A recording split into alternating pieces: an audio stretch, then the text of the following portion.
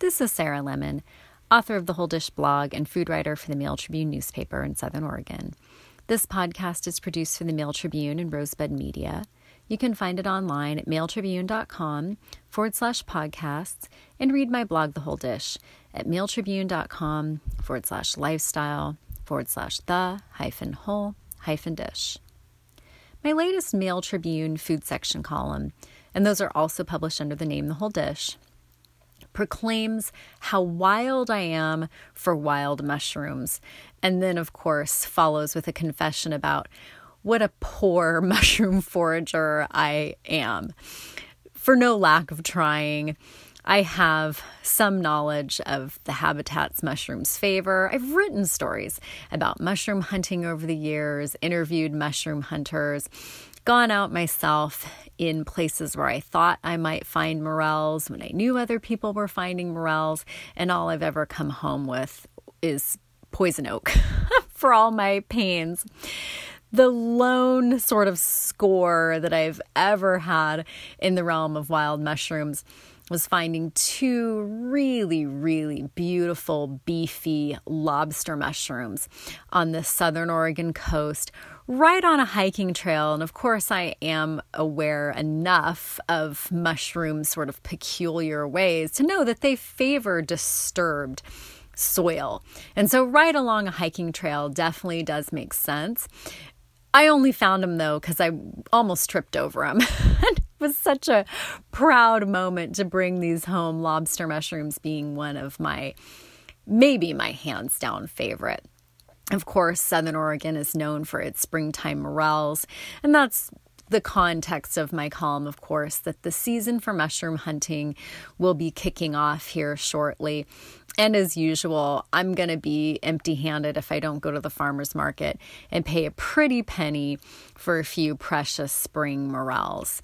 But the good news about mushrooms, particularly in this time when most of us are looking to safeguard our health, boost our immunity if we can through dietary and other means, is that mushrooms are sort of one of the latest edibles to be elevated to superfood status. They are very, very supportive of the immune system, and I go into more detail about that in my column, which can also be found at mailtribune.com/lifestyle/the-whole-dish. And that was published March 25th under the headline Wild, about wild mushrooms.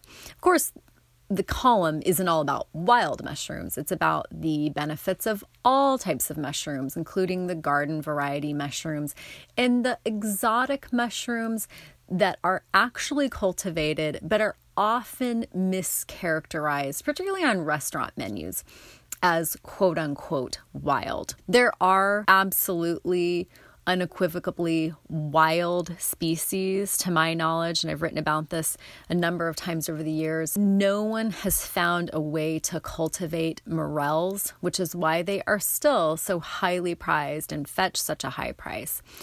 No one's found a way to cultivate chanterelles, Oregon's other very, very well-known mushroom that's flush in the fall instead of the springtime. But there are any number of cultivated mushrooms out there and ways to cultivate them. I actually was given a mushroom growing kit and inoculated log one year for Christmas, and I failed at growing it on that too. I don't know what it is.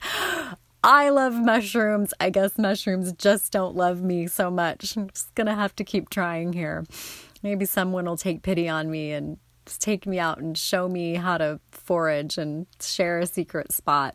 And in the meantime, I'm going to content myself with cultivated mushrooms. And it's become easier because there's a far wider variety available in supermarkets these days than there ever has been. There's probably at least a dozen types, even at Food for Less in Medford. And some of my favorites, in addition to just button mushrooms and creminis, which have lots of mainstream uses in just about anything. I love shiitakes, of course, and oyster mushrooms in Asian food in particular. King oyster mushrooms have become one of my favorites, and I did a podcast about them a little bit more than a year ago about how when they're diced up, because they're a very, very large mushroom that can be cut into a dice that almost resembles tofu, and they can pass for another plant-based protein in a lot of Asian dishes, and I love them prepared that way.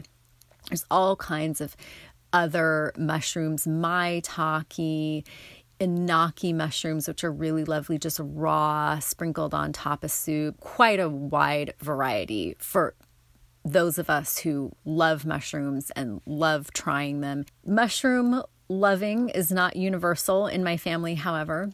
My older son is adamant that mushrooms are one of his non-negotiables. He's just not going to eat them.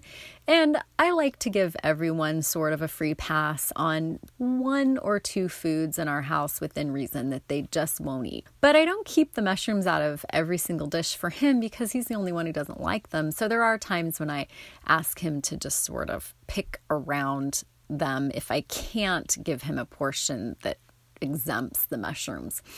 On the other side of the table, my younger son loves mushrooms, and in fact, he has become enamored with portobello mushrooms. When he's in the grocery store with me, he's pointed out the giant mushrooms. He's just so into these giant mushrooms that I made a point of buying them, even though it had been more than a decade probably since I had bought a portobello. I was sort of in this mindset that portobellos just didn't have a whole lot of flavor.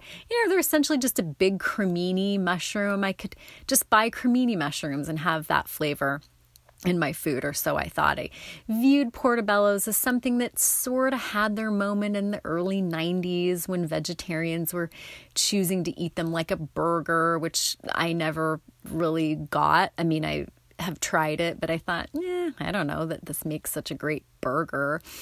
But I decided that I would do something with these giant mushrooms, and I decided to stuff them with a sausage mixture that very closely resembles my mixture for meatballs. And in fact, that's what my older son, the mushroom dissenter, got, was just meatballs on his plate. And my younger son and I both got these lovely roasted portobello mushroom caps stuffed with this meatball mixture that has some dried fruit and some pine nuts, onion, garlic, fresh herbs. And I was amazed at how good this portobello mushroom was, how satisfying it was, how great the texture was, and how well it went with this meatball mixture and just a very light kind of marinara sauce that I had put in the baking dish under the mushroom just to sort of give it a surface to not stick to the baking dish. And this was super simple. I just roasted the mushroom for maybe 10 minutes before I stuffed it just to kind of soften it up. And it just really, really maintained its integrity instead of just sort of withering away. I may be preaching to the choir out there. People might be saying, well, duh, of course they're delicious. But I was very, very impressed. It gave me the impetus to want to try portobello mushrooms again as a burger when the time came around, and I could certainly sell this to my younger son and get some enthusiasm out of him on that front and make a meat burger for my older son. So I went back through the archives of my blog and I found a recipe for a portobello blue cheese burger. Now the blue cheese may be a little bit much for my younger son. I might have to go light on that for him, but for me, it would be a really, really redeeming aspect of this dish. And that was posted to my blog archives on July 6th, 2012, under the headline, Mushrooms Join Seafood and Smoke on the Grill. And the easiest way to go back and find these archive posts is to go to blogs.esouthern-oregon.com/rogue-valley-food. And you can type in mushrooms in the search field at the very top right-hand corner of the page, and all kinds of mushroom posts will come up, including this one. You can also select by month and year under the archives heading lower down on the right-hand side of the page. under the drop-down menu, choose July 2012 and then page down to the 6th because they're posted in reverse order. But I want to just share this recipe in this podcast. It was adapted by the Detroit Free Press from Eating Well magazine's May-June 2012 issue. And it would be a great one to do inside in a cast iron skillet. You don't have to do it on a grill. There's nothing saying you have to do it on a grill. And you could even just pop these portobello mushroom caps in the oven like I did and roast them in a hot oven about 400 degrees. But I'm going to give the recipe as it was written, which does call for grilling on a gas grill. You could also use charcoal if you have that. It calls for 3 tablespoons olive oil divided, 1 tablespoon balsamic vinegar, 3 garlic cloves that have been peeled and pressed, 4 large portobello mushrooms, about 4 to 5 inches in diameter, wiped clean and the stems removed. 1 large red onion that's been peeled and thinly sliced. That'll yield 2 to 3 cups. A 1/4 cup ruby port or favorite sweet red wine. A 1/2 teaspoon salt divided. A 1/2 teaspoon freshly ground pepper. That's also divided use. A 1/2 cup crumbled blue cheese. That's about 2 ounces. 4 whole wheat hamburger buns or favorite bun or roll. I also like individual ciabatta rolls for these types of burgers. 1 cup arugula, and that's for topping the burgers, and 4 thick tomato slices for topping burgers as well. In a small bowl, whisk 2 tablespoons of the oil with the tablespoon balsamic vinegar and the 3 garlic cloves that have been peeled and pressed. Brush that mixture all over the mushrooms and let stand for 30 minutes. This is like marinating meat almost. Meanwhile, heat the remaining tablespoon oil in a large skillet over high heat and add the large red onion that's been peeled and thinly sliced. Cook that, stirring frequently until it's beginning to brown. That'll take about 5 minutes. Reduce the heat to low and add 2 tablespoons of water and cook, stirring frequently until the onion's browned and very soft for about 15 minutes. Add the 1/4 cup ruby port or favorite sweet red wine. That's to deglaze this mixture, make a nice kind of sauce around these caramelized onions. You could also use Marsala wine. I use Marsala wine a lot in my cooking for sweetness, and it's probably a little cheaper, certainly, than port. But there is sort of cooking grade port available right in the same area, kind of on the lower shelves of the wine aisles in most grocery stores. So add a 1/4 cup of that, either port, Marsala wine, and cook, stirring occasionally until that's almost evaporated, which will take about 3 minutes more. Stir in a 1/4 teaspoon of the salt and an 1/8 teaspoon of the pepper. Remove from the heat and cover. So you need to preheat the grill to start grilling the portobello mushroom caps. Preheat it to medium. And then sprinkle the mushrooms with the remaining 1/4 teaspoon salt and 1/8 teaspoon pepper. Grill the mushroom caps gill sides down for 5 to 7 minutes. And turn them over and top each with 2 tablespoons of the cheese. It's handy that they keep the cheese in their little depression rather than a burger. Sometimes it can be challenging to keep cheese from rolling off as you're trying to grill it. Grill until the mushrooms are tender for 4 to 5 minutes more. Toast the buns, either on the grill or I prefer actually under the oven broiler with a little bit of butter. Divide the onions among the mushroom caps. Again, the mushroom caps will just kind of hold on to those onions in the depression. And serve them cheese side up on the buns with the arugula and tomato slices. Now that makes 4 portobello blue cheese burgers, one that certainly is now going to be on my warm weather menu.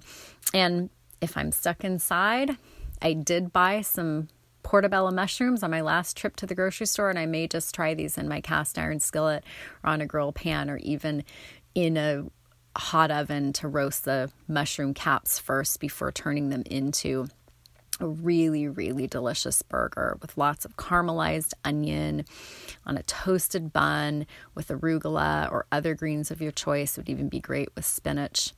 And that is from my blog archives, published July 6th, 2012 under the headline Mushrooms Join Seafood and Smoke on the Grill. Find those past posts at blogs.esouthernoregon.com.